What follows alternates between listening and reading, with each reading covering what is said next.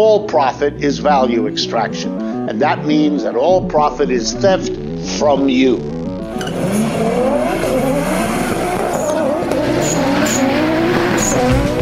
Corporate America is on welfare, and we've got to get them off welfare.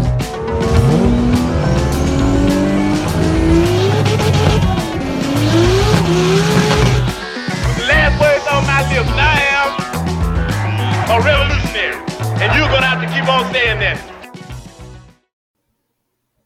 Welcome to Cars and Comrades, your onlyest or only important leftist car podcast. The show where I forget to do all of the things I'm supposed to, and Bryant picks up my slack. Brian picks up everybody's slack. Yeah. What Thanks, do you mean? Brian. You're doing the intro. I was going to do that, and you're picking up my slack. Have I ever said out loud that I view Bryant as like the underappreciated like workhorse of this show? I don't know if you said it on the air, but yeah, that's true. That is very accurate.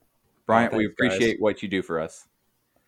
Well, thank you. So This is like week, a weird way to start the show, but I'm into it. it is Expressing gratitude to your comrades. Say that shit, man. Let your friends know you appreciate them. Even if they're awkward, like I am about it. Well, Great intro, guys. okay. We don't appreciate you. We don't even like you. Oh, okay. Well, that makes more sense. You feel better now? I feel validated. I hate how that just went. Okay, so today it's me, Brandon, and Bryant and Connor. No Zach today. He's off doing car stuff. Woo! The most legitimate reason to miss our show. yeah, he is picking up another project that we'll hear about next time. Because he doesn't have enough already. I mean, look, I get it because I'm the same way. Like, I'm gonna go get some more problems actually. So Zach is all excited to go pick up more problems. I don't need more problems. I own a Ford. Yeah, and I'm sure we'll hear about that. But yeah, Zach went down to the problem store to get some more.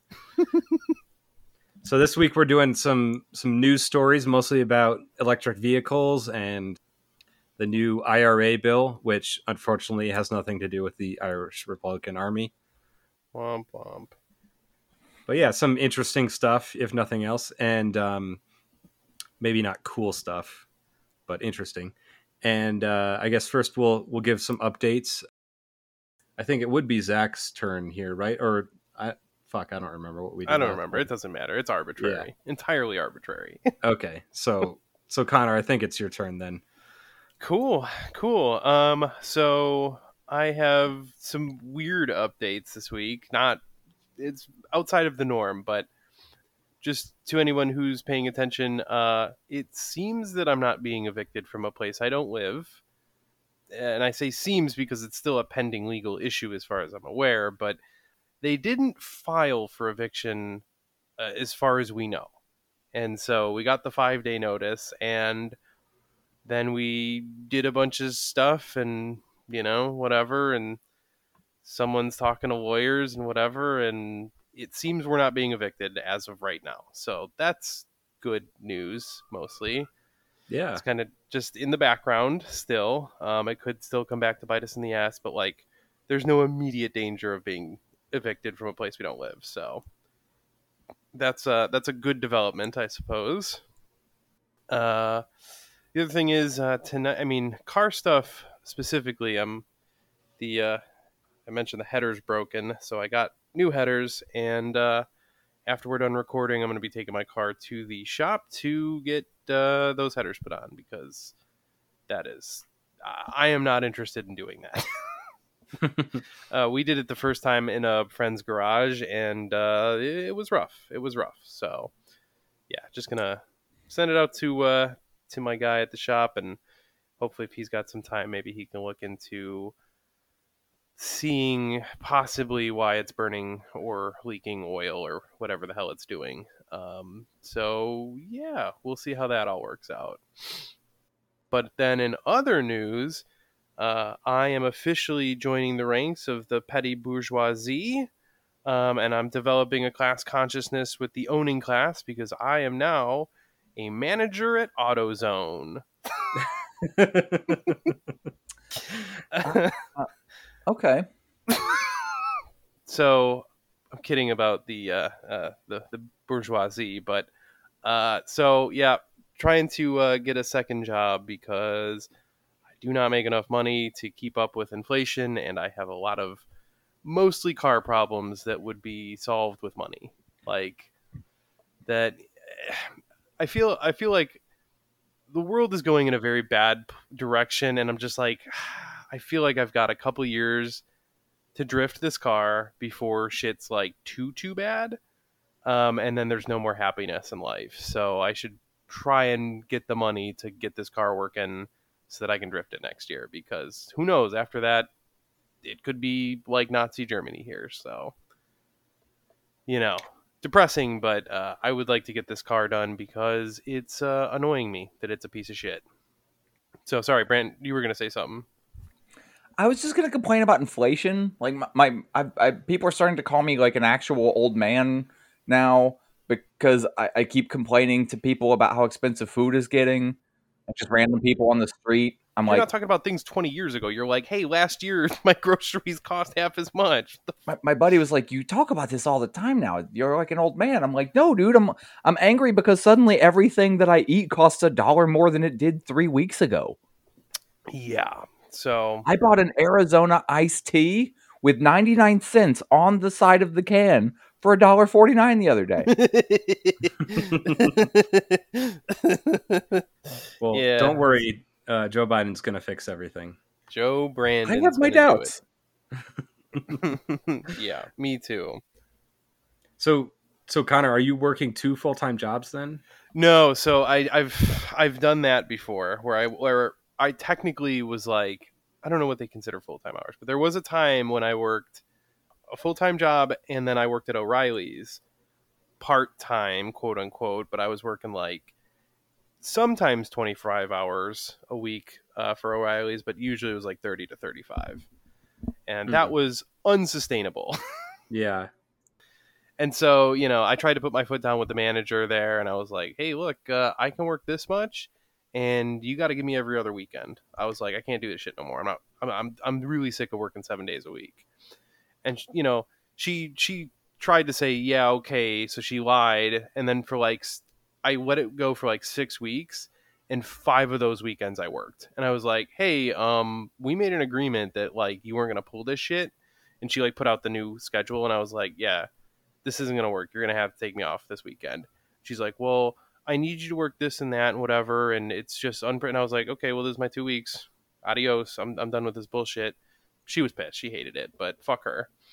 So that's how I quit O'Reilly's. I'm now doing the second job thing again, but I've got the experience from O'Reilly's. So, yeah, I was getting calls from all kinds of store managers looking to hire me. So they're apparently, if you're looking for work, the parts stores around me are just going crazy on a hiring spree right now. So I don't know what that's about, but they're really hiring all over the place. So if you're looking for work, I guess that's a good-ish place to try. Well, I don't know if you've heard about this, but like they're struggling to find people because nobody wants to work anymore. Like, see, they remember back in the day when people loved working. They were so much better at it too. Productivity famously has gone down over the last several decades.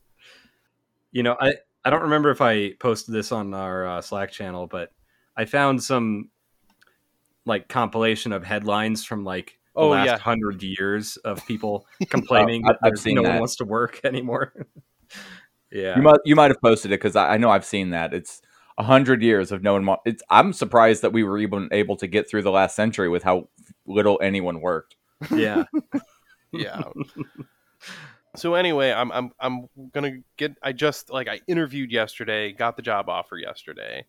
So it's like not great. It's like $14.50 an hour. Ooh. What? Hold on. Now, minimum in Cook County where I'm at is like $13.30 something. So I will be a shift supervisor. and so I make like $1 more or whatever. It's like, all right, whatever, cool. And I'm going to be able to work part-time hours. And I was like, hey, I could work like 2 or 3 nights a week, every other weekend, like a Saturday or something. So theoretically, they said they can respect my part-time hours. And they also were like, oh, have you thought about being a manager? I was like, not really, dude. I'm talking about working 10 to 15 hours a week. If you want to make me a fucking manager for 10, 15 hours a week, sure, go for it. That's what they did. So now, to this effect, I'm going to kind of put out a little call to the listeners, just because I'm very ignorant and I don't really know how to go about this yet. But I have long felt that auto parts workers should be unionized. I think it is very skilled fucking labor, and I think it's a crime that they get away with paying minimum wage for this shit. I think that of every job, but this one especially. I've done this job. It's hard. So I don't really know how to get that started. I don't know that I'm necessarily the best person to do that, being that I'm going to work part-time anyway. But Well, it does sound like management's already on your side. I did think about that too. I was like, all right, you guys want to make me a manager? Sure. Maybe that might help. I don't know. But Roll up on your first day like, shit, it looks like you guys all need raises. It's pretty much. I mean, hey, I'll be the manager if I can get some people like, oh yeah, I think you guys should make. Oh, I'm gonna try. My store is really small. The store I interviewed at is huge, though. It's a mega hub store.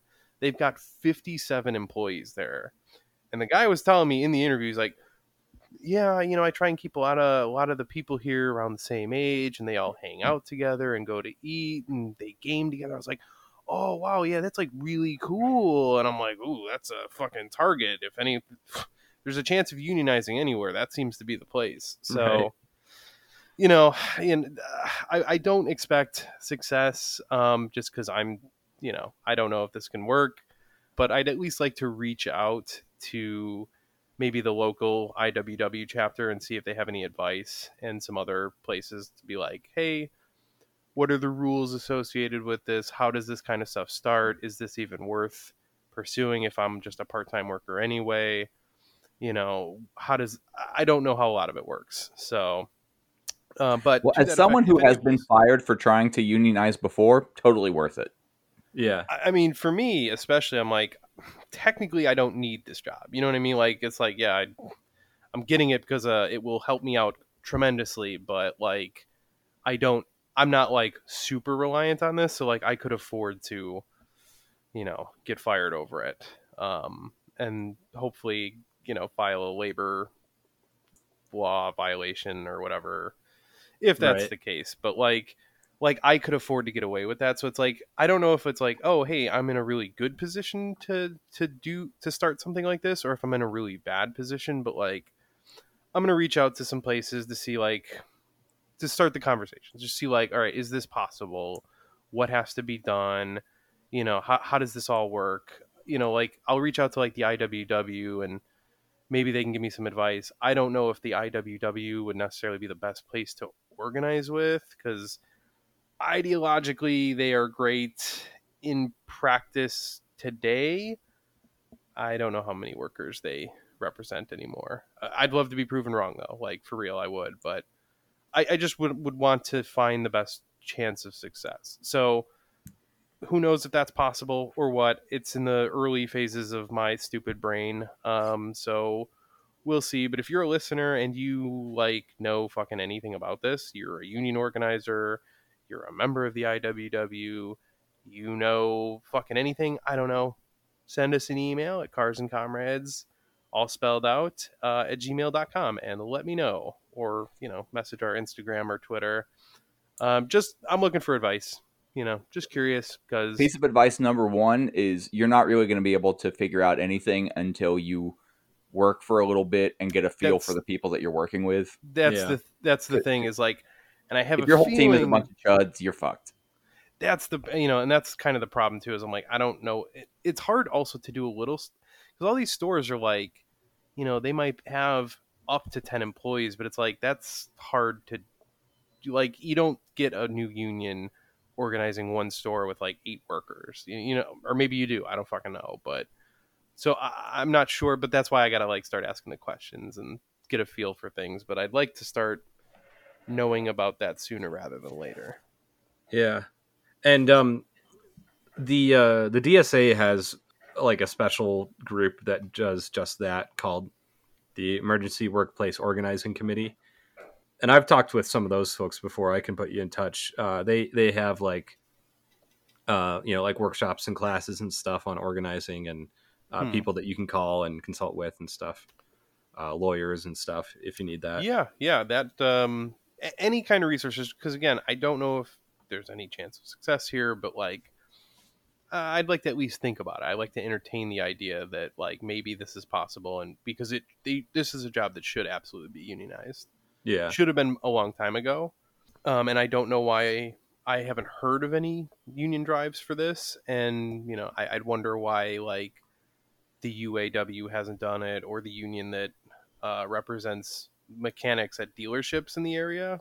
I don't know why they haven't tried to do it. So if I were going to speculate, as someone who is probably at my local parts store between two times a week if I'm lucky, or 10 or 12 if I'm having a bad week, there's a lot of turnover, man. I know a lot of my folks by name, and I'm really happy when I see someone that stays for more than 2 or 3 months, but it's a lot of turnover at those places, man. Yeah. I mean, and that's the thing, is it's kind of like, is it possible? Is it not? I really don't know.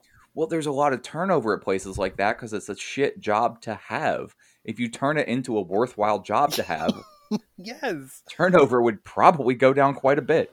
Yeah. And that's true of a lot of places too.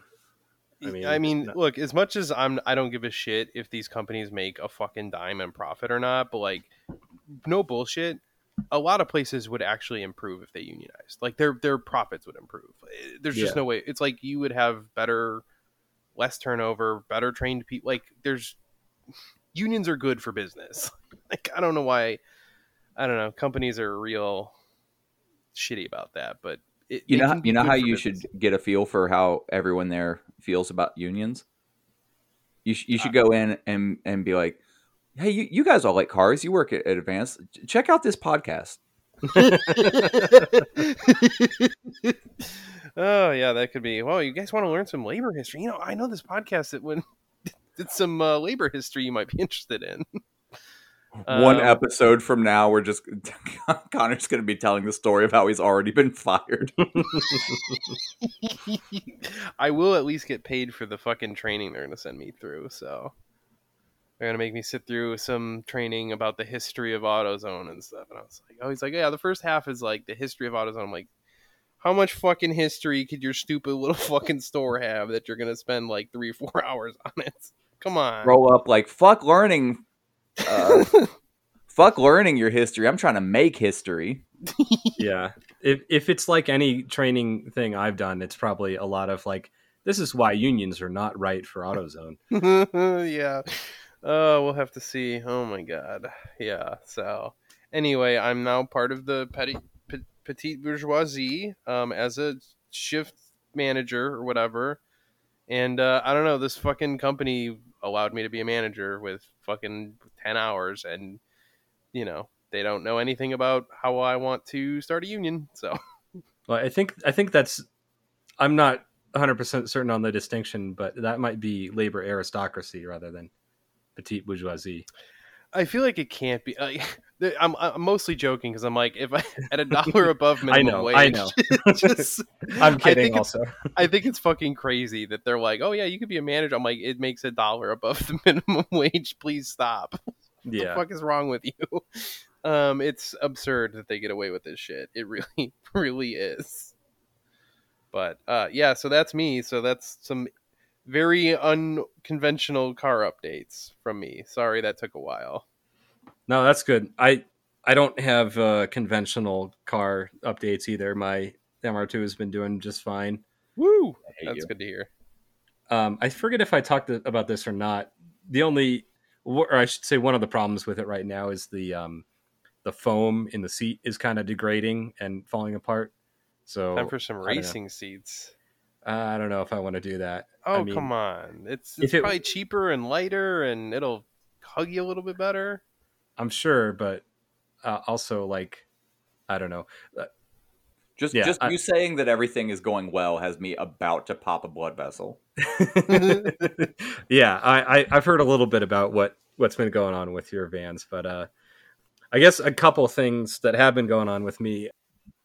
You know how I said a few episodes ago that the only people that are interested in my MR2 are the people that, you know, I don't really care about their opinion or whatever. It's but Yeah. the other day I did have a young attractive woman say, "Hey, nice car," at a stoplight. So Very cool. Hey, yeah. that's impressive. That's very Yeah. cool.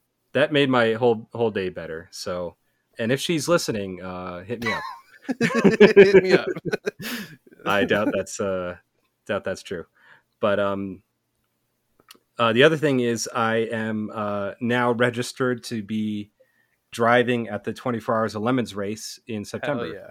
Hell So, yeah. It might, Congratulations. yeah. So this episode might be coming out around the time that the race is going on, or maybe a little after. So I'll give you all an update on that once it's over. But I'm racing with friends of the show, Rafi and James, and their MR2. So it's another 86 MR2, just like mine, but you know, with a roll cage and a racing seat in it and stuff. And Probably in worse overall shape.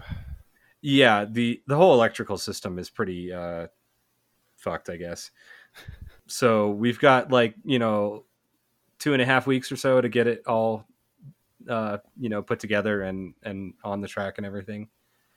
And it Seems needs doable. a few things. Yeah, at least right now it runs, drives, stops, has a roll cage and a racing seat in it. Oh, But- there you go. That's sweet. Yeah, it's going to need a few other things like headlights that work. Okay. Because it's a 24-hour race. So they only do a few actual 24-hour races. Usually they stop at night, but this one going the This is whole 24 This is hours. a real in one, row. huh? Hell Shit. yeah. So I don't know how that's going to go, but hopefully I don't flip You over could- and catch on fire. You When could, is that like- happening? Oh yeah, no, I know people that have flipped over and caught on fire.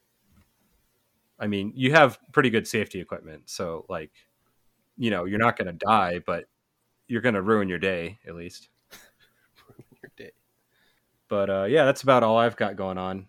Well, speaking of rolling over and bursting into flames, I just couldn't help but be reminded about all the Teslas that happens to. Yes. That's it. That's the note. It's just I've seen a lot of it on social media lately. It's a lot. Yeah. Bryant, was it you that posted in the group chat the video of one like that Yeah. rolled over and it just like So- barely rolled over and bursts into flames? Yep. Yeah. Barely, if anything taps the fucking battery, it's you're gonna die. Literally, it's gonna lock you in the car and burn you to death. Don't buy a Tesla. That was ghastly. Yeah. I heard about a crash with a Tesla that had 3 passengers, 2 that were belted in and burned to death, and 1 that flew out the windshield and lived because they didn't have a seatbelt on. So I guess in a Tesla, it's safer not to have a seatbelt. Oh my god, that is really a fucking indictment of Yeah. those cars. Jesus. But and and there's another one where these people had the self-driving feature turned on and just plowed into the back of a parked semi and killed both of them. So So yeah. what you're saying is that they have no complaints about their Tesla. Not anymore. Yeah. And it wasn't even just like the trailer had the actual, like, correct height bumper and everything. You know, a lot of them have the janky old ones that aren't, like, up to code or whatever. But no, this one was the proper bumper, and it just, like, went right through that aluminum bodywork and sliced right through them. Jesus. But yeah, Yeah, Grizzly. Don't buy a Tesla. Literally buy for a any lot other of reasons. Yeah, to buy any other EV, don't buy that one. Anyway, Brandon, what do you got? My life, automotively speaking, is a garbage fire. Sounds like another week. Yeah, well, at least this week it's not a literal fire. Yeah, so last week we recorded, my van had caught fire, and I had fixed it, and it was driving again. Yep. I believe within 2 days of recording that, I started hearing more noises, and my steering kind of creaks and groans a lot because it's manual steering, so it's a little janky. But I've gotten underneath there, and all of the steering components look really sound. Nothing has any excess play. My tie rod ends, all good. Okay, also, bear in mind, I am doing a road trip 3 days from now that will be 1,100 miles total, round trip. All right, yeah, that's a lot. Yeah, so I heard these noises, and I decided to, give the van a really solid once-over because I'm about to do a long drive with other people who are very much like, is your van safe to drive? And I'm very much, yes, it is. Because I'm sorry. I have, well, for all of the like nightmarish stuff, this is in many ways one of the better conditioned vehicles I own. I've just had every conceivable problem with it. But yeah, so there was this really bad creaking when I steered, and it was getting worse. So one of the most common places for these vans to have problems is the frame where the steering box mounts. And this van has had that problem. Somebody repaired it years ago. And they did a pretty fucking good job, truth be told. I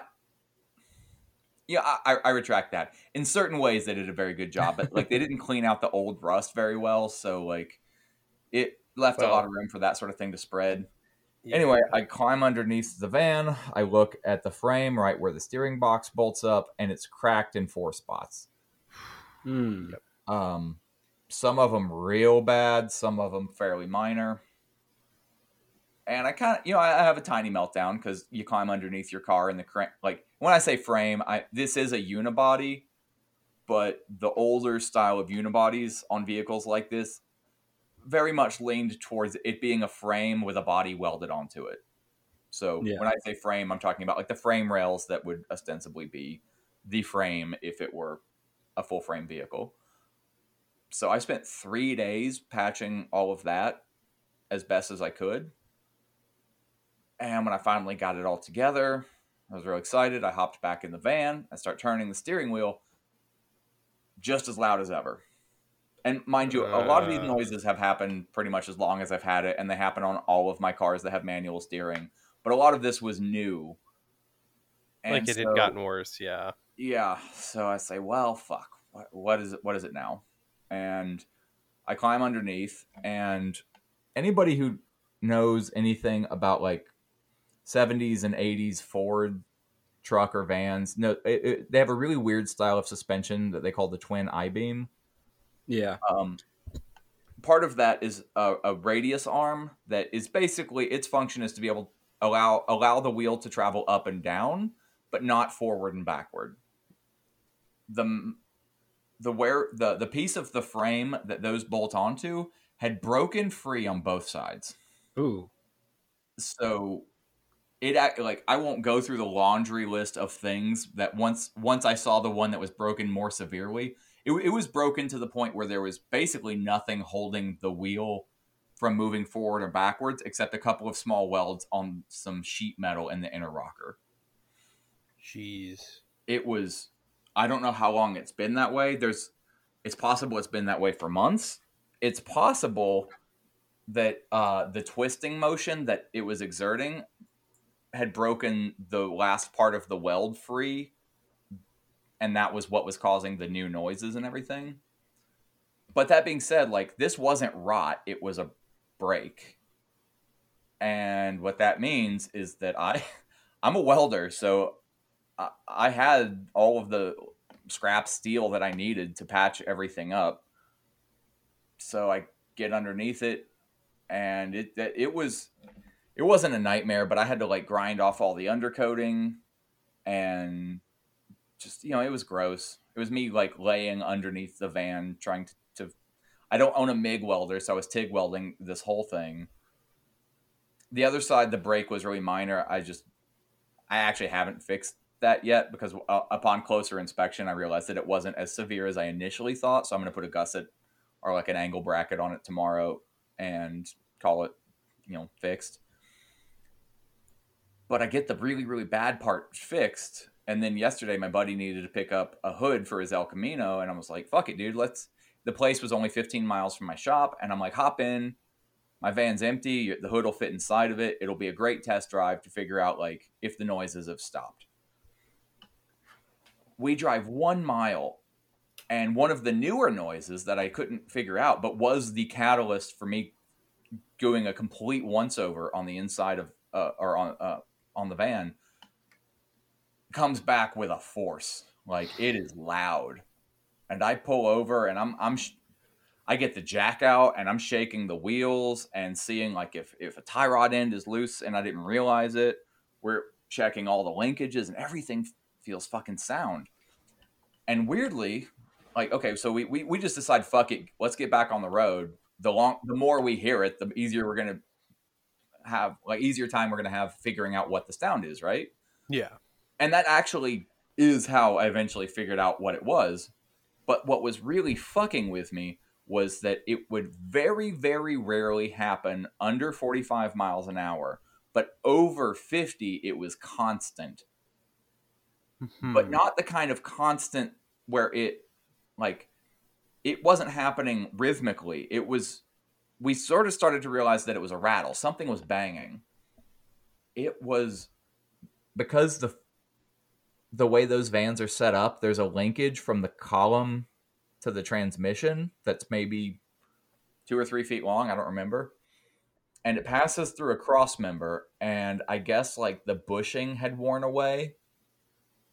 And so all of this fucking happened because my shifter linkage was tapping the cross member through. Yeah. We literally fixed it with a piece of painter's tape. We wrapped because that was all we had on us. We wrapped painter's tape around the linkage, and it went away. Nice. Yeah, that's pretty good. I mean, at least you caught the other frame issues and were able to fix them before you went on a long drive. So I was planning. I even got I greased every suspension component. Like I went. I did a lot of stuff that wasn't even like I think something's wrong with it. I was just doing maintenance because I don't want to miss the shit that I'm going to like. I don't want to like fuck up my whole plans and my friends' plans just because I forgot to do something really stupid. Yeah. I'm very open to making dumb mistakes that only affect me. I really don't like fucking other people's good time up. Unless they deserve it. But yeah, dude. And also just like the cherry on top, the first day that I realized that something was wrong with a Ford and I found the problem and had to stop driving it, I still have my Chevy van, like the newer one. By newer, I mean 1975. So I started driving it for one day before I realized that it had been, I forgot because I hadn't driven it in a couple of weeks. It's overheating anytime you drive it. Yeah, I think you mentioned that and I forgot it too. The first day that I went to my shop to work on the Ford, I didn't even get to touch the Ford because once I got there, I was just like, shit, I've already bought all of the parts to fix the Chevy and I had just put it off. So I guess I'm going to do that because I have to drive it for the next week while I repair everything else on the other van. Yeah, I mean, when you said that your Ford was having all these problems, I was like, don't you have like 3 other vans that you could take on this road trip? Seems like they all have their own miles, issues. The Ford is the only one that is going to cost a reasonable price to drive. That makes sense, yeah. My early van, the 69, is actually my best fuel economy vehicle. It gets at 18 miles to a gallon. But it is so far from roadworthy that if I didn't sleep or eat, there wouldn't have been enough time in the last 2 weeks to get that ready for the trip. Yeah. Damn. Yeah. Just because it's a lot of sheet metal fabrication from scratch. Mechanically, it's really sound. I basically had like a really good motor and transmission put into a shit box. So Right. all this while I have been working on 2 vehicles for friends. I don't know how you do it. Yeah. Oh, I didn't have a job until last week. Oh, that's right. Okay, I forgot about that. I pulled a Connor and went and got a job.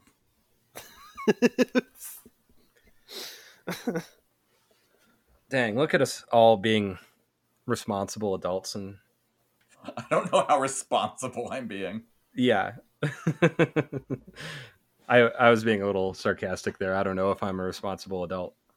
I But, literally got a job because I was like, all right, on unemployment I can afford to exist, but I want to make more money because I need to buy a bunch of car parts. Yeah. And then my buddy that I'd been fixing his El Camino for was just like, hey, I've got all this like construction work and I'm shorthanded, and he made me a pretty good offer, like pay wise. So And pretty much the only reason I'm doing lemons this year is like I looked at my bank account and I'm like, oh, I got some money I can burn on something stupid. So might as well be this, you know?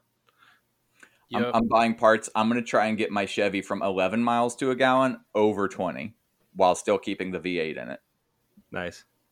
Yeah, best of luck. These books I'm reading swear it's possible. Sure, it's possible, but I don't know. Dude, if they're wrong and I only make it to 16 or 18, I will be plenty fucking happy. Yeah.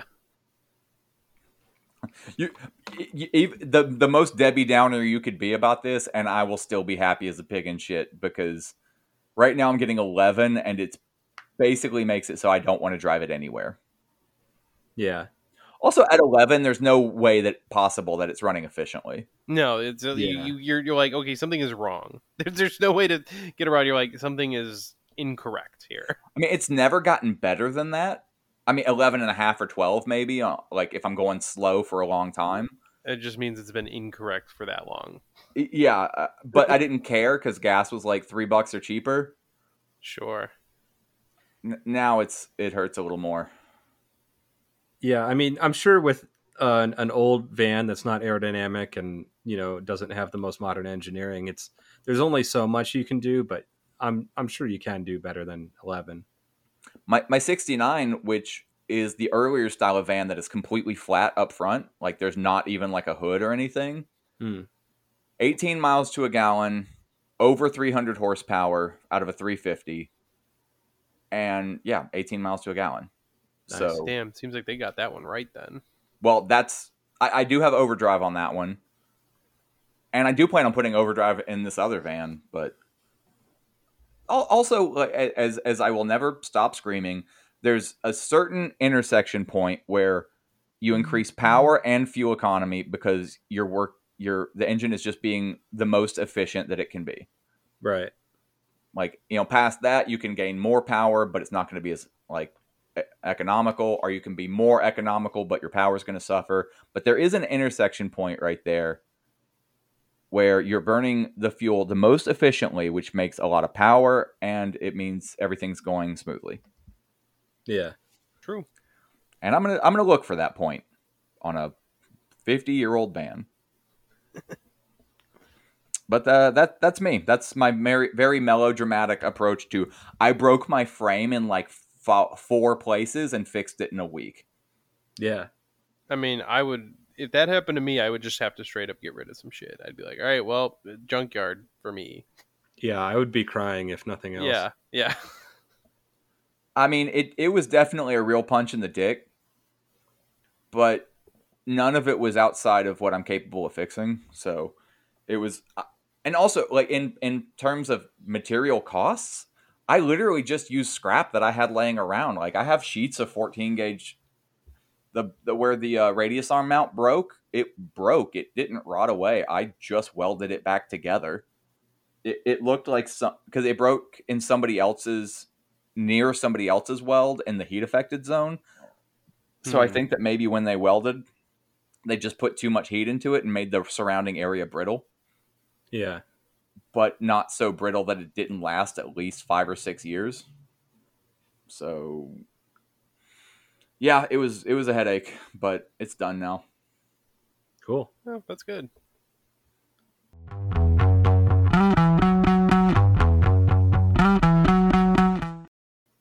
Yeah, you guys want to talk about some news stories or?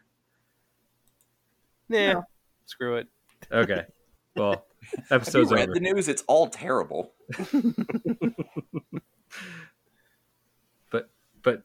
But Joe Brandon's gonna make everything better because he signed the IRA bill, and it's gonna reduce inflation. Car and bombs fix for the environment. everyone. I mean, well, For legal reasons, I mean the drinks. Yes. Yeah, well, that I'm definitely down with that. Oh shit! I just now realized that I can do that. Do we need to pause again? What? Do we need to pause again for you to make a drink, or?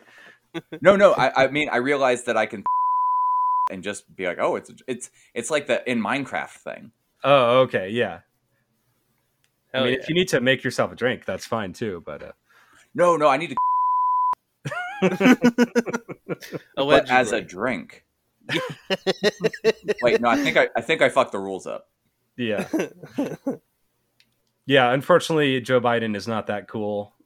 This is the Inflation Reduction Act that is meant to fix the economy and the climate and a whole lot of other things, and will probably do none of those. But it's Well, according to all the conservatives, this is how we get communism, and so I'm subscribing to the, Joe Brandon thought on building communism. Just that's where I'm at right now, because the conservatives are convinced that this is how we become like China or whatever. Yeah. So yeah, he's got that mind control chip in the back of his head.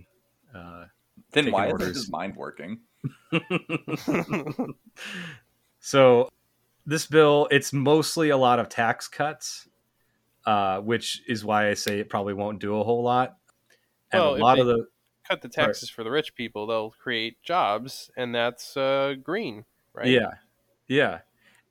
It'll create jobs, and those jobs will pay $12 an hour. And its goal is to cut greenhouse gas emissions by 40% by 2030, which is also not enough to actually save us from all dying from climate change. I guess people have said, "Oh, at least it's a step in the right direction," but I don't know. think I said.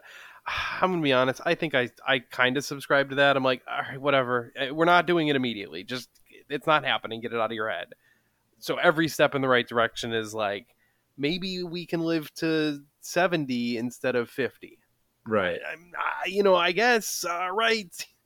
I can drift in the post-apocalyptic desert or whatever we live in. I don't know. I feel like it's kind of like a lot of climate change policy is almost like me trying to get myself psyched up to do a task. Like if I sit on the couch and I'm like scrolling on my phone, I don't do anything. But if I'm like, all right, I'm going to get up, I'm going to make my coffee, and then I'm going to do this one task, and then I do that task, and then I'm like, okay, I can do another task now. Maybe it's kind of like that, where it's like, all right, you do this, then maybe it's easier to pass another bill. Although in the U.S. it's probably actually harder to pass another bill, but that's another issue. That's a whole different thing. But I'm for whatever. We have currently no steps in the right direction, so I guess one step in the right direction is probably better. I don't even know if this is one of those steps in the right direction. Yeah, I think it's see, there are definitely. My metaphor would be more like you're doing 100 miles an hour and there's a cliff ahead of you, and so you think to yourself like, wow, this is really dangerous. I should slow down to 60. That's an apt description. Yeah. I don't love that. I mean, it's all bad. It's all bad. Yeah. And, like a lot of people have criticized this because basically all of these tax breaks only work if you own your own home. So it's a lot of stuff for like retrofitting your HVAC system to be more efficient, for having an electric car, which you can't really plug in if you live in an apartment, Yeah. So, I mean, they're kind of catering to the base of the Democratic Party that are, mostly middle class, college educated people that own their own homes, I guess. But Bryant, aren't me and you both those yeah, things? and the irony is, like, I might actually take advantage of some of these tax credits if You gotta do what you gotta do. yeah. But yeah, I can still rail against them because materialism, I guess. Yeah, I mean, if somebody gives me $100, I can still be mad they didn't give me 200 and take the 100. Yeah, or like what happened last year. Give us $1,400 and say it's $2,000. Yeah, that happened. So there's a whole lot of caveats with this, and it's not going to take effect until next year. But it's a $7,500 federal tax credit on electric vehicles, and then a $4,000 credit for used electric vehicles. Which that's actually interesting. Yeah, which is I think the better part of that deal. It's $4,000 or 30% of the purchase price, whichever is less. And like I said, there's all these caveats on the batteries and like where the vehicle's built and the income of the household, and there's all this means testing and everything. Where it was built? Is this just a pro Tesla bill? Yeah. Well, I mean, yeah. The thing is that if we're going to the second headline, no electric vehicles on the market today qualify for the new EV tax credit. Basically because they require the vehicle battery to be built in America, and currently there are no vehicles with batteries built in America. So yeah, it turns out China has 76% of the battery market today, and the US only has 8%. So there's no way there's enough capacity to build enough cars in America right now. Well, that's curious because I've seen on like 100 YouTube channels that the Chinese economy is going to collapse in the next 2 days or so. They are. So where are we going to get these batteries from? Yeah, about that. All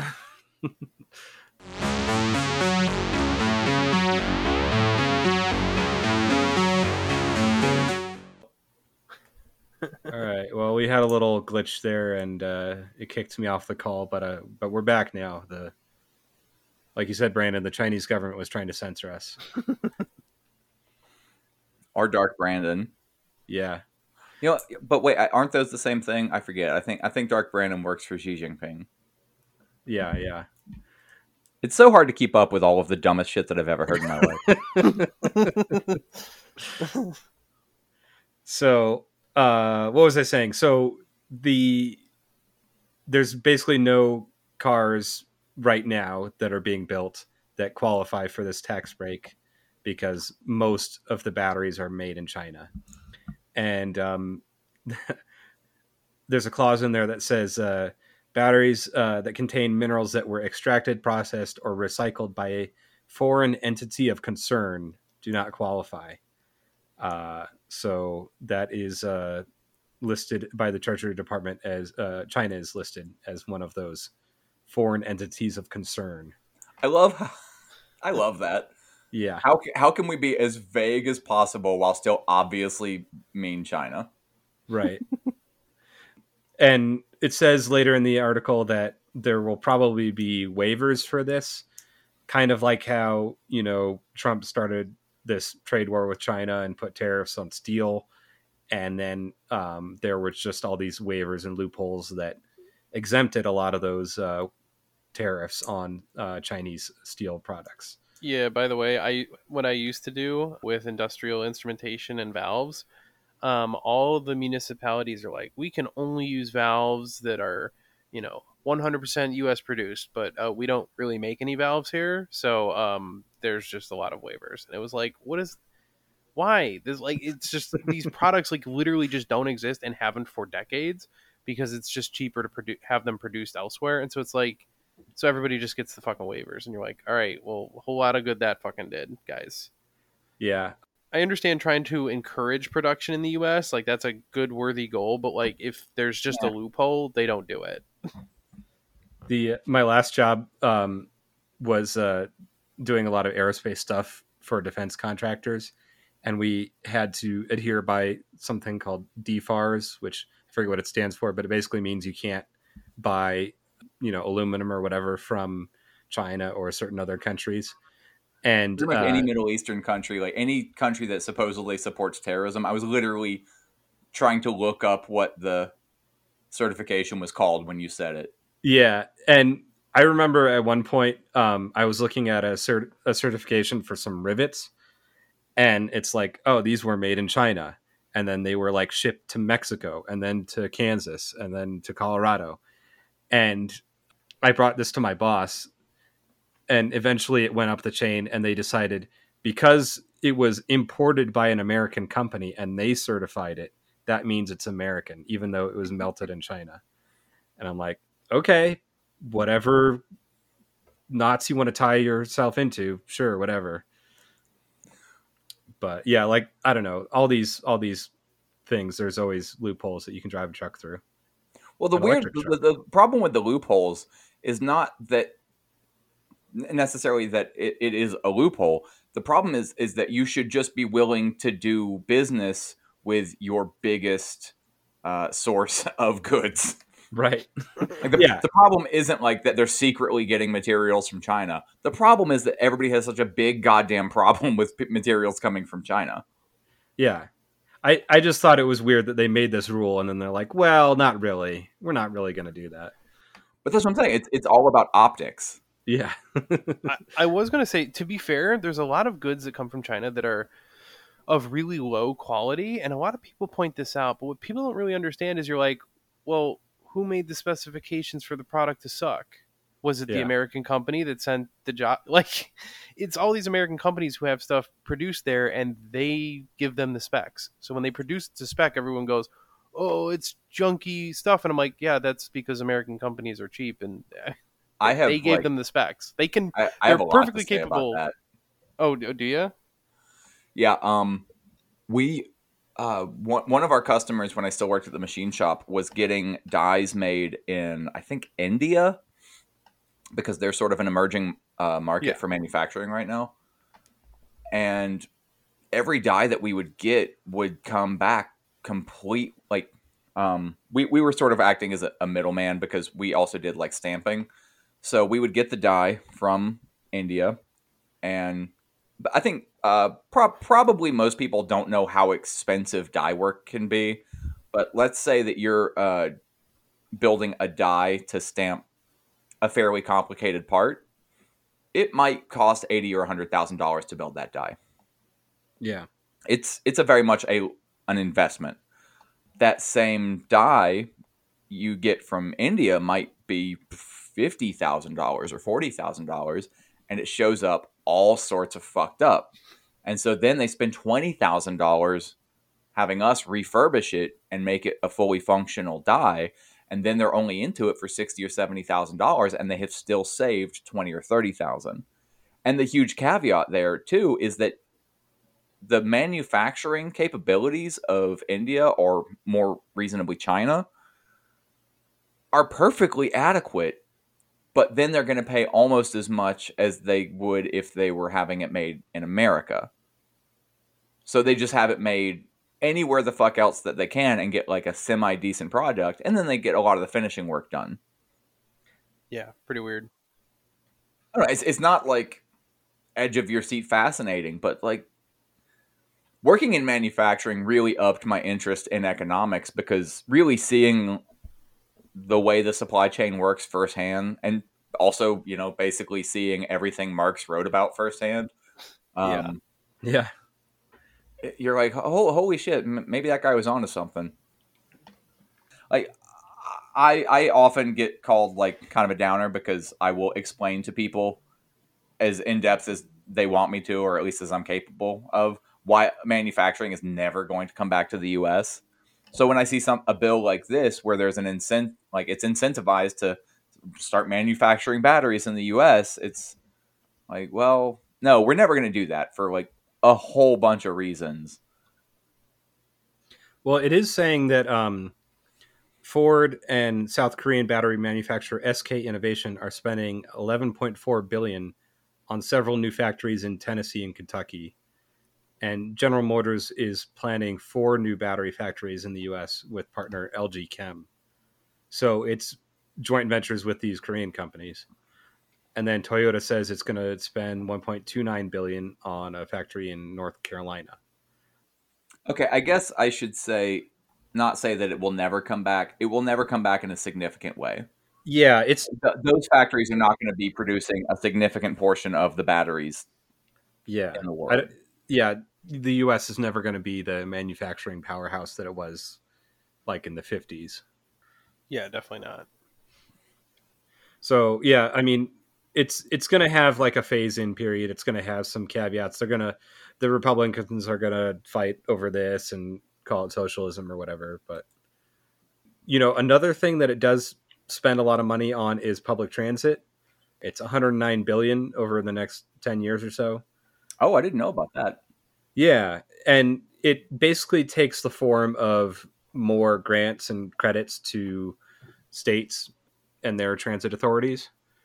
And this website, Transit for America, has some criticisms of that, basically that it's reinforcing the status quo of public transit today, which is kind of focused on commuting from the suburbs to a central hub in the middle of the city, which is definitely the case in Denver. That's how everything is arranged. You have to go through downtown if you want to get anywhere else in another suburb. So, I mean, there's definitely some criticisms of that, but it is a good step in the right direction for that. I would have been a lot more critical if it didn't include any provisions for public transit.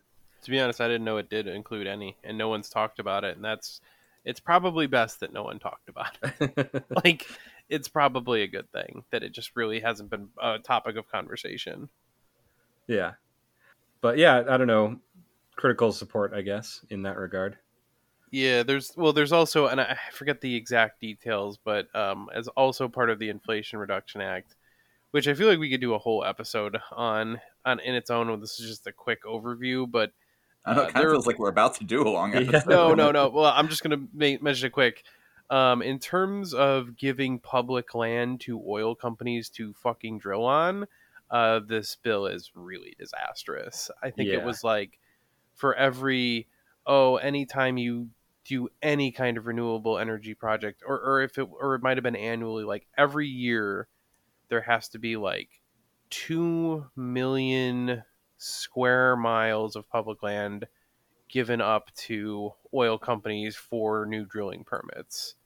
Not that like every square mile will be used, but like all of that is available to them. And I think it was like there was something else that like was 60 million square miles or whatever. So like just huge amounts of public land, and I think it was 60 million in the ocean for, whatever ocean drilling they do, and then 2 million of actual like physical federal land has to be given up to oil companies. Probably, if you think about it on a longer timeline, they gave them more ocean than land, because probably a lot of the land that they gave them will be under the ocean because of this sort of thing. Yeah.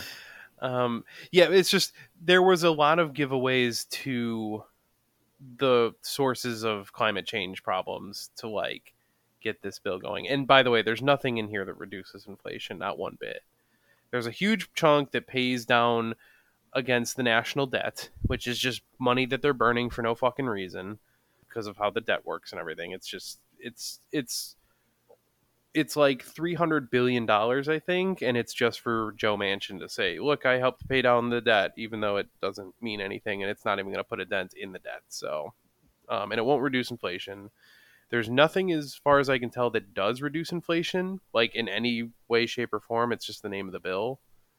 So there's that too. And then, God, what was the other thing? Oh, oil company like executives, like CEOs and shit. Like I think specifically the CEO of Valero, which is a big oil refining company, was like, yeah, we're not against this bill. There's some good shit in here for us.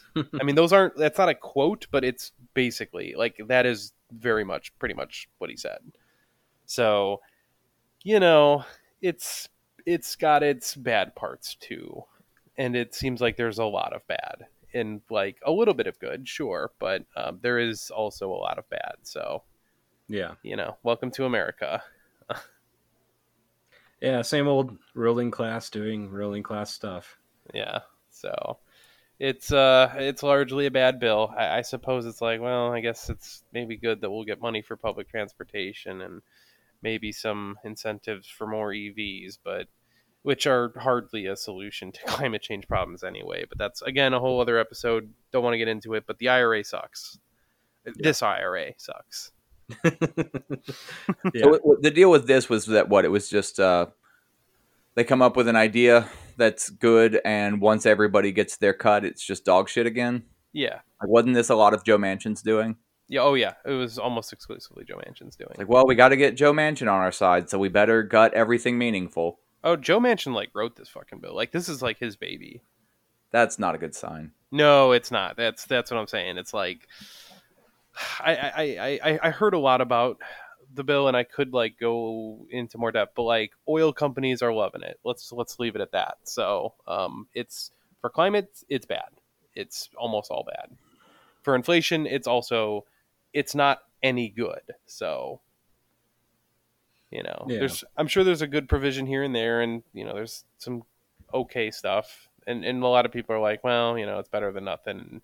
Maybe that's true, but it could also in some respects be worse than nothing.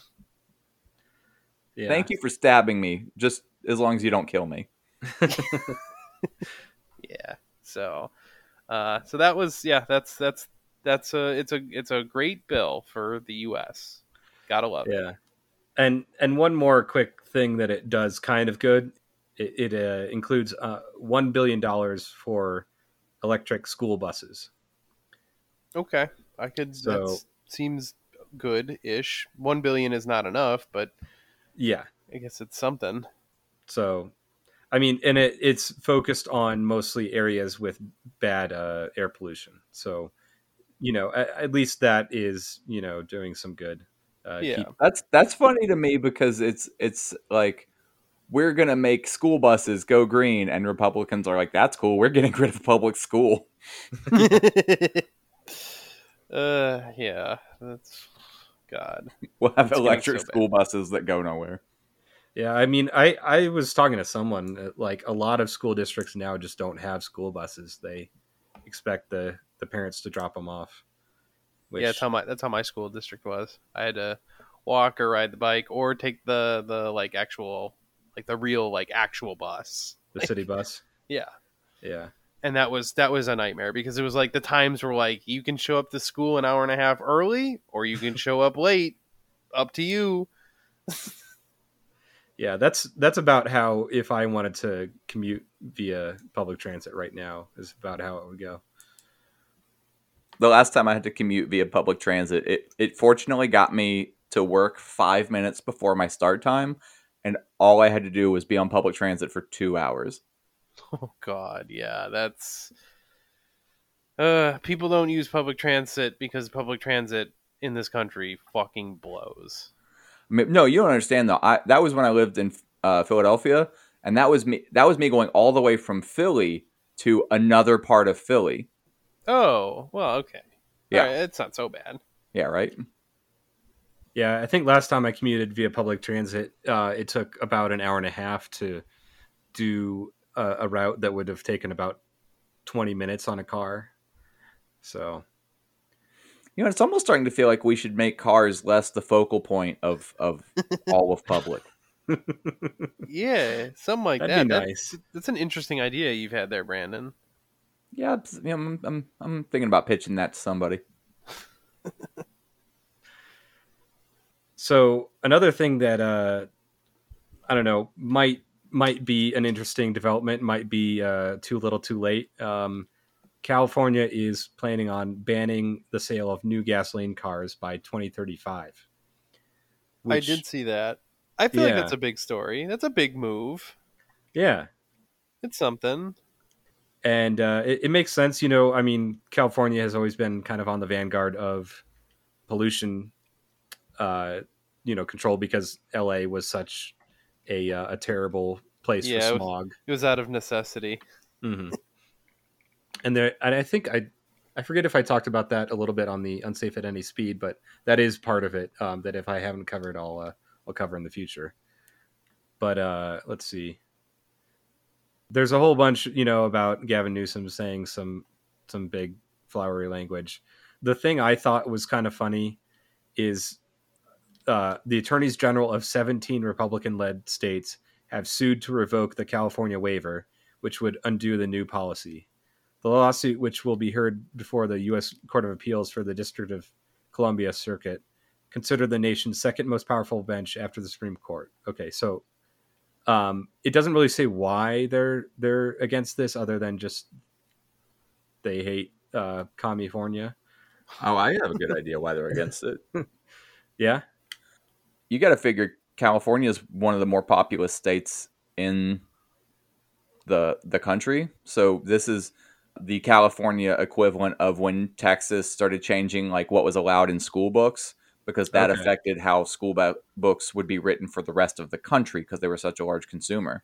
So if California makes it so that at that point you're no longer allowed to manufacture gasoline cars for sale in California, then gasoline car production in general will probably drop because every company is going to have to factor in the California market. Yeah. It's amazing to watch Republicans understand systemic issues the minute a state tries to do something that they don't like that will actually have an effect on their other states. They quickly understand that, this is a system and it'll affect other things. And you're like, well, how come you don't understand that for any other issue? Of course, I mean, they do, but... Well, it's a pretty widely established fact that everything in the world is just a series of random events that are not interconnected. Yeah. There's no such thing as a society.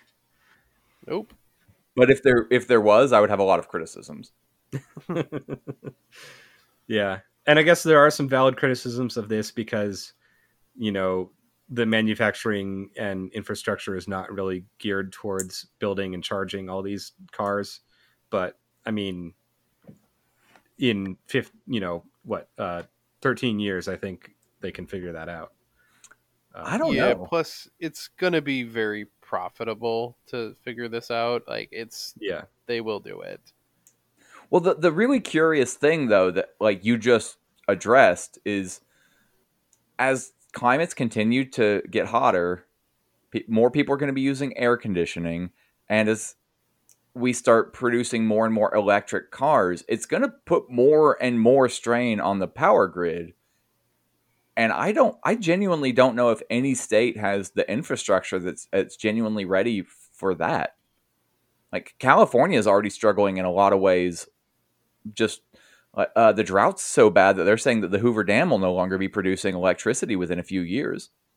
Yeah. Oof. So you really have to wonder like what their infrastructure plans are to be able to continue having everyone own a car, but them all be electric. Yeah. It is. I don't think that's going to play out the way that it's being put forward.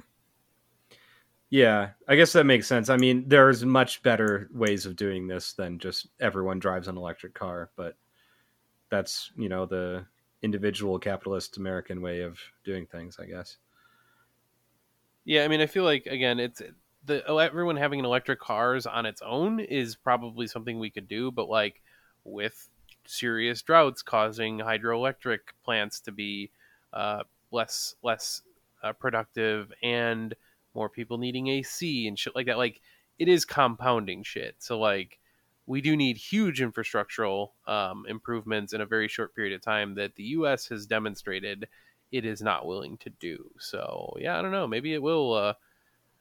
It's going to be a few hard years when like shit really is like not going well, and all of a sudden they'll magically find a bunch of money and like, oh yeah, we can do all this stuff. So it's going to be like shitty for a few years, but they will find the money and the will to do it all of a sudden, and then they'll take credit for it.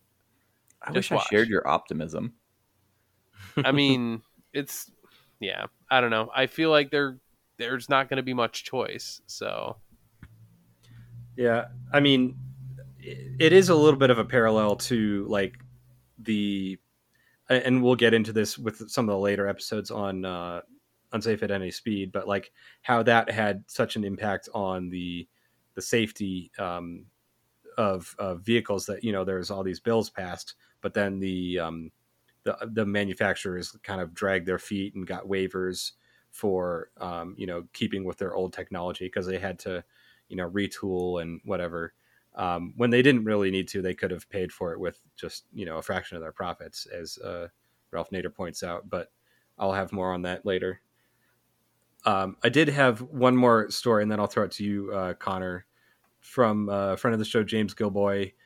Electric Dodge Charger Concepts exhaust is as loud as Hellcat V8.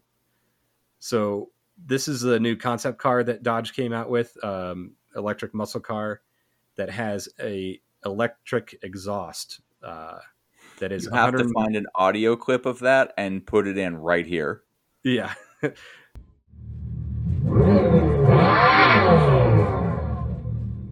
It's 126 decibels, according to Dodge, which is about the limit for like damage to your hearing. yeah, that's too much. I'm like, look, if you don't have to have a real like, you can just be quieter. Like, it's really not. The exhaust noise is like, oh, that's such a cool sound. You're like, yeah, to a point, but like, if you don't need it, get rid of it. I mean, Right. it has to make some sound. Like, there is a whole interesting thing about like electric cars do have to make some kind of noise because, of course, you've got like, you know, disabled folks and stuff who maybe are vision impaired or something. Like, they have to be able to hear that there are vehicles around them. Right. So like, and other drivers need to know if someone's near that. There's a whole host of reasons. Cars do need to make some noise, but like, they don't need to make that much noise. I think that was just a concept for the most part. I would Right. hope that any production of electric quote unquote exhaust noises were quieter, but it's Dodge, so I don't fucking know about that. They might go on through with it. They have said that it's going to be their most powerful production vehicle they've ever made. So they're That going to is saying keep going with the, you know, more and more power muscle cars, just electric now. Okay, but hear me out. I'm not anti that in a microcosm. I think that because if you go anywhere where car guys are talking, any forums, any threads online, it is the dumbest, most ignorant shit you can find about electric cars. Oh yeah. And like, you know, if you're a car guy and you're talking about a Prius, like, sure, it's not ever going to have like a 0 to 60 in like 3 seconds. But if you can have Dodge release their next weirdo fucking electric car that's making 900 or 1,000 horsepower, which, mind you, if it's their most powerful production, those are the realistic numbers you're looking at. Yeah. Because the Demon was 808, I think, or 818. Yep. Yeah, it was somewhere around there. So you're looking at like 850 to 1,000 horsepower. Yeah. That's going to be one of those things where a lot of the dumbest fucking people are sort of forced to be like, all right, maybe electric's kind of all right. Yeah. I mean, I guess maybe I'm being a bit of a Debbie Downer on this, but like it does. I also just really want one. Yeah. It does look cool, and I'm sure it's fast and everything, but It did look very cool. I think it looks way cool. It's what the Charger always should have looked like, actually. Right. The Charger is always, I'm like, what the fuck did you make? Like, you took everything about the original Charger and then did not that. Yes, exactly. Yes. So this was actually, I was like, okay, this is going back in the right direction. I thought it looks cool. If you haven't seen it yet, look it up. It's all over the internet, but it is very cool. yeah. I do like how they took what looks like a grill and made a wing out of it on the front. I didn't notice that. So, like where there's the triangle shaped Mopar icon in the middle there, on either side is just a hollow space that air can go through up and over the hood. So it looks like a sort of squared off, 1960s car, but it's really this sort of arrow shape because it doesn't need a huge radiator like a internal combustion powered car.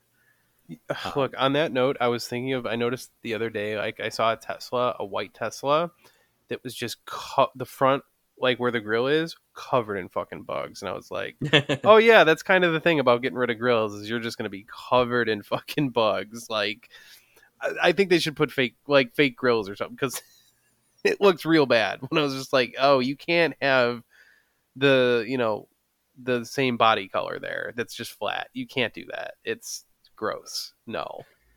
Yeah, I mean, unless global warming kills all the bugs. Oh, that's true. I won't complain. If mosquitoes go away, I'm not gonna get too upset about that. I'm gonna keep it real. No, it's just all the ones that we need for pollinating crops and everything. Oh, well, yeah, in that case, bad. We don't need crops.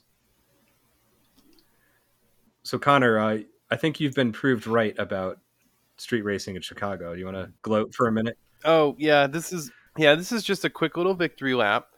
So, longtime listeners might remember one of our earliest episodes. I don't remember which one it was, but it was like in the first 10.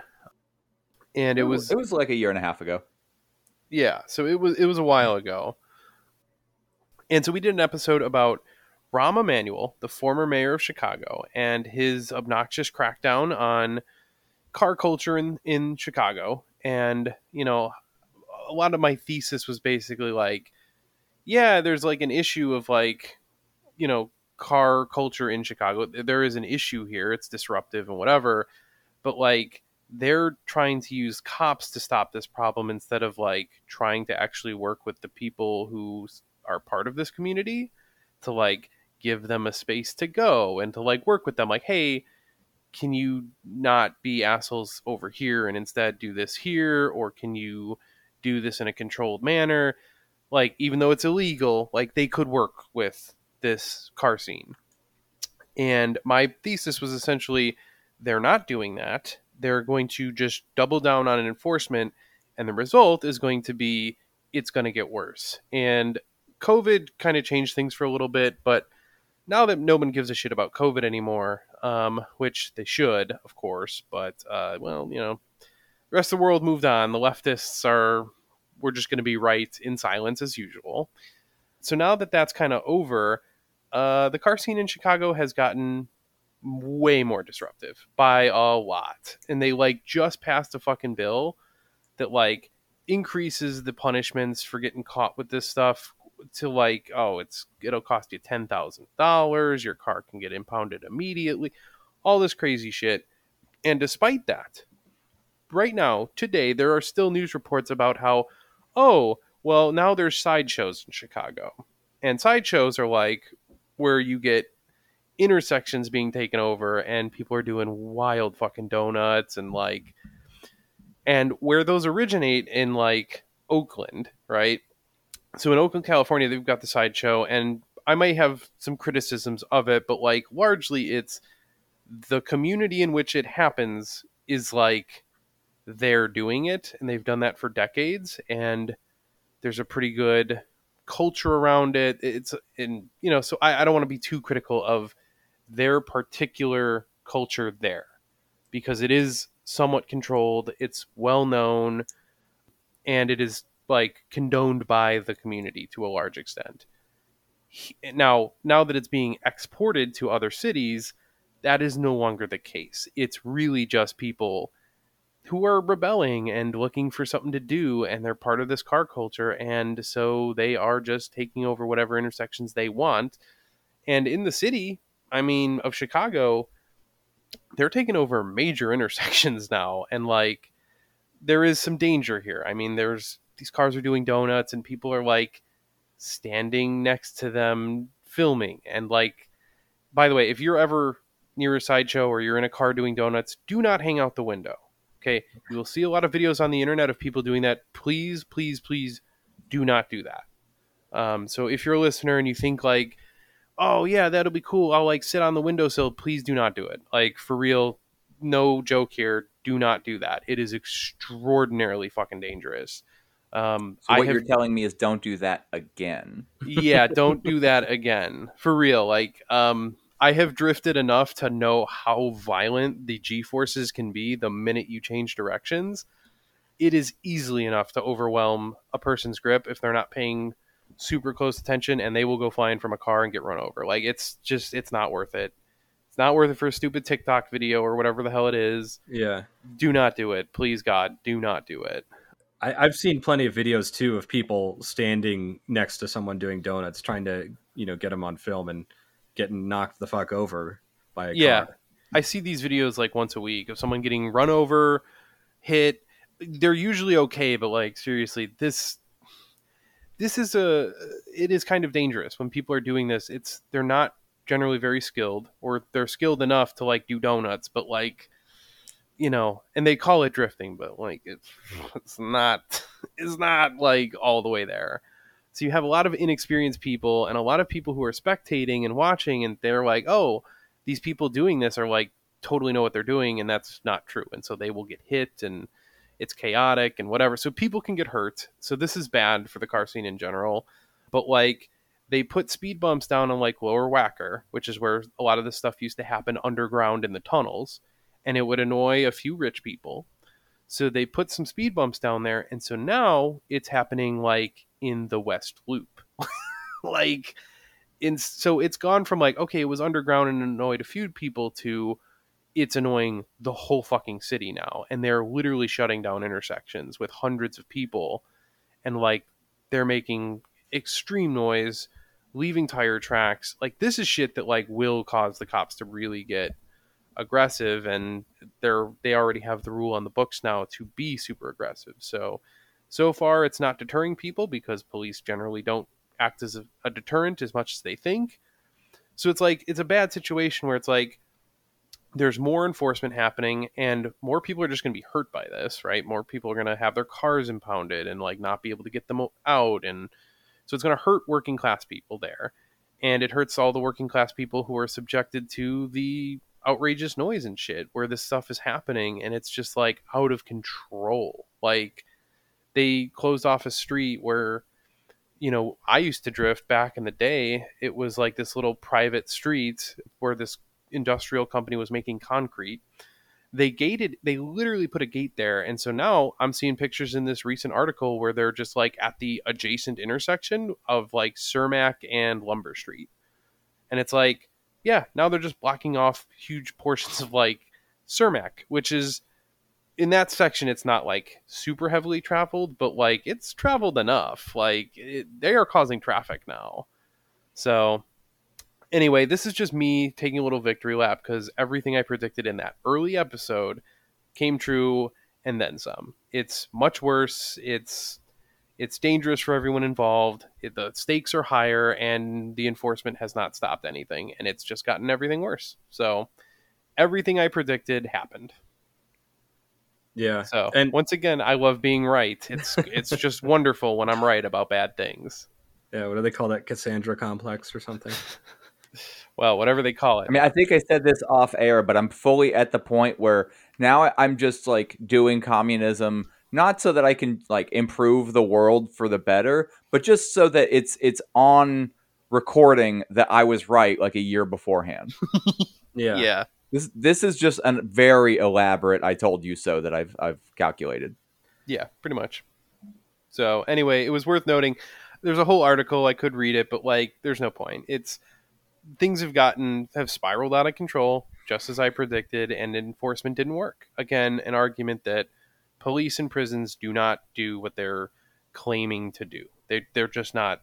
They don't work that way. And the ruling class thinks they do work that way, and it's fucking wild. So once again, we're just right. Yeah. I heard about this happening in LA also, and the police even just closed an entire bridge, like that was, people were doing these sideshows or whatever on the bridge. And it's like, oh, these people are blocking traffic and causing a disturbance. So we're going to block traffic and cause a disturbance. Yeah. So, and then, well, hold on. And then what's better is they're going to move somewhere else. So now instead of there being one traffic jam, there's two. Yeah, exactly.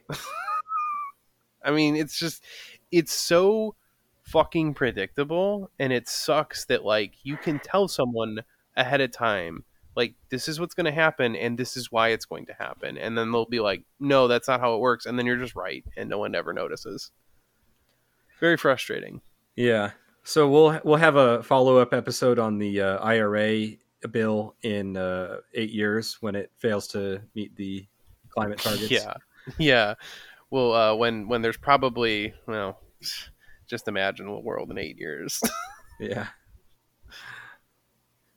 Well, anything else before we wrap up? I know we are on a little bit of a time limit and we might have passed that. You know what? I know we were. Can we do like a 5-minute roundup of some of these like other kind of headlines of articles that we wanted to go through, but like they're really, really quick? I feel like we could knock them out real fast. Yeah, if you got those ready to go. I don't know if I have them all. Yeah, I can pull them up here because I do think it is worth mentioning. We did get through. Actually, did either of you hear about the refinery closure in Indiana? No. I think that happened either this morning or yesterday. A refinery that did about 500,000 barrels a day of oil had like some problems. Doesn't really matter what kind, but it's shut down indefinitely. And me and a friend of mine were talking this morning about what the repercussions of that are going to be, because it only accounts for about, it was either 0.2 or 0.02% of the oil refined in the U.S. a day. But we were just speculating on what they could possibly do. Do you know the name of the plant? Was it BP Whiting? I think it was a BP plant. Yeah, it was probably BP Whiting. I didn't hear about it, but like, if there was any refining plant in the Chicagoland, Indiana area that was going to have a problem, BP Whiting is it. BP Whiting. Yep. So that was an old, outdated plant. They're notorious for being really fucking lax about everything and just like falling. That plant is like falling apart. It has been for a long time. So yeah, not a huge surprise. It's not a huge enough percentage that I could see it necessarily causing a problem. And it can maybe for the Midwest, for Indiana and the Chicago area, it can cause an issue. But I was going to say that. But even then, I almost think that because it's a refinery, things will be able to be moved around. And also, I think that they're probably going to be less enthusiastic about blaming doing things domestically that are going to cause price increases.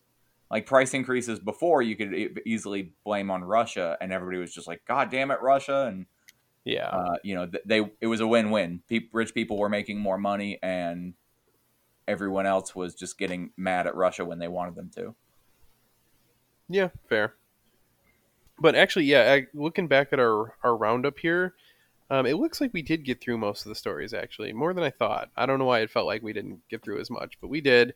The only thing I wanted to mention here, and no article, no nothing, just a tweet from the great, amazing Techno King, Dogecoin aficionado, Elon Musk himself. And the tweet is as follows. After wide release of FSD beta, 10 point whatever the fuck, a bunch of numbers, which is the full self-driving, of course. Price of FSD will rise to $15,000 in North America on September 5th. Current price will be honored for orders made before September 5th, but delivered later. Now, up to 15,000, that's up from 10,000. So this guy is raising the price of full self-driving capability by 50 fucking %. This at a time when, like, just a couple months ago, there was a whole documentary that came out about how bad their fucking self-driving is and how it's getting people fucking killed. And this after just like a couple weeks ago when the internet was going wild over like the Teslas hitting little child-sized mannequins. like without even slowing down. They like literally do not see child-sized objects. And like, so this put off like a whole thing on social media where people are like filming their screen, which shows what the Tesla sees as it drives. And it like can't make sense of fucking anything. It doesn't see kids. It is dog shit. And it's like really fucking dangerous. To say nothing of the like battery fires and shit, which are also fucking wild. But like these cars, the full self-driving is like, Trigger warning. if you want to commit suicide, a very good way to do it. Trigger warning. I feel like that. Well, it's supposed to come first, but yeah, that's. But like, it's incredibly fucking dangerous, and so yeah, and so this asshole's got the nerve to increase the price by 50%, despite it not working like at all, and having been super late. Still doesn't work the way it's supposed to, the way they claimed it would 10 years ago. And this motherfucker's going to raise the price by 50% in a tweet. You heard like, about the like low key beef that he had when he asked people for the feedback on their full self driving, right? I actually did not. I wasn't even going to mention it, but then we hopped on shitting on Musk, so how could I not? He like put out something that was basically like asking for feedback because constructive criticism is a legitimately good thing, right? Yeah, not for him. Jesus. Yeah, I don't know what the fuck he thought it was thinking, asking people for criticism, because like he's probably one of those people who thinks that he can handle criticism, even though everyone in the room is just like, yeah, no, you're great at criticism. But yeah, anyway, he did that, and a customer who wasn't even being like a dick, like was like, hey, I'm having these problems with my full self-driving, and Elon Musk just got all shitty with him on Twitter. Oh wait, that's the guy who I think he like took away his order or something. He had like a pre-order different for a car thing. There were no like legitimate repercussions for this guy. Oh, okay. Just Elon Musk being shitty to him on Twitter. Wow, You're thinking of an actual critic who liked his Tesla but did make some complaints, or like maybe it was a reporter. Yeah, but yeah, Musk and he canceled their order. Yeah. Did you see free speech. Did you see the guy that was like, hey, can I borrow your child to prove that this Yes! is actually safe? It was, I don't like, it was a whole thing. And there like a few days later, it was like Monday or Tuesday, there were stories coming out like YouTube removes video of like people testing the full self-driving with like kids, and it's like, oh Jesus, holy shit. So yeah, of course, the ruling class sticks together. YouTube started removing any videos that show the Tesla is like a pile of shit. Yeah. And I started listening to Ralph Nader's podcast, and they talk about this a lot in one of the more recent ones. They had an expert on who was involved with like autonomous vehicles on the military side. And so he seemed like an expert, and was saying like, this is hard to do even if you have a huge budget for, like a $10 million airplane or drone or whatever, and doing it on a car that has to, like he was very critical of like their product cycle being like 3 years of development to bring out a new car or whatever. He's like, there's no way they can do that in 3 years. But yeah, it's worth a listen if you want to know more about that. We should see if we can find an engineer who can really break down, like, not even just that it's bad, but like why. I know we've gone into the like LiDAR versus the other sort of like Just visual cameras. Yeah. Literally just visual cameras. And the only other thing that I've seen on it that I felt was well done was Missy Cummings, who right now I think is working for the Department of Transportation. But before that, she was on the she does stuff with autonomous vehicles, and she was on the Smoking Tire podcast talking about some of the problems with different levels of self-driving, and basically saying there's no way that what Tesla is advertising calling full self-driving is actually full self-driving. It's just it's not their marketing basically. But that might be another one to check out. Yeah. But anyway, I think that's about it. Yeah. So whole bunch of news, and all the normal stuff. Yeah, everything sounds totally normal and good. Yep. Well, for more entertainment as the world around you crumbles, follow us on social media: Twitter, Instagram, Facebook, Hexbear, Reddit, you name it, we're there. Hit us up. Yeah, I if I can gloat for a second on Hexbear, when I posted one of our episodes on the podcast page of that website, it got more upvotes than an episode of Chapo Trap House. What? Oh, that is gloat worthy. Why didn't you start the episode with that? What the fuck? Now it was like 8 versus 6 upvotes. That's all. Hey, we beat them by 25% over here. Hey, this is fantastic. Yeah, We're gonna be on the top of the fucking the Apple Podcasts list soon. sure. Yeah, I mean that's I think there might be like a few thousand people on that website at any given moment, so it's not the biggest thing. Well, whatever. I'll take it. We can gloat a little bit. We get to, as a treat. Well, I mean, now that I've switched over fully to just being here so I can say I was right, like, gloating is literally my end game. Yeah, pretty much. Well, on that note, thanks for listening. Check us out next time or whatever. Yeah. I don't know. Listen to us again sometime. All right, goodbye. Bye.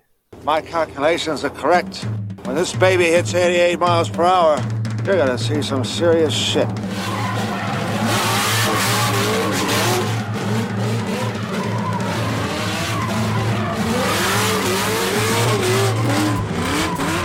When left entirely on its own devices, capitalism foists its diseconomies and its toxicity upon the general public and upon the natural environment. And then it does an interesting thing. It eventually begins to devour itself. If the paladins of corporate America want to know what really threatens our way of life, it's their way of life. It don't matter if you win by an inch or a mile. Winning's winning. It's important that we examine the twin forces behind the Biden candidacy: the billionaires and the Bolsheviks.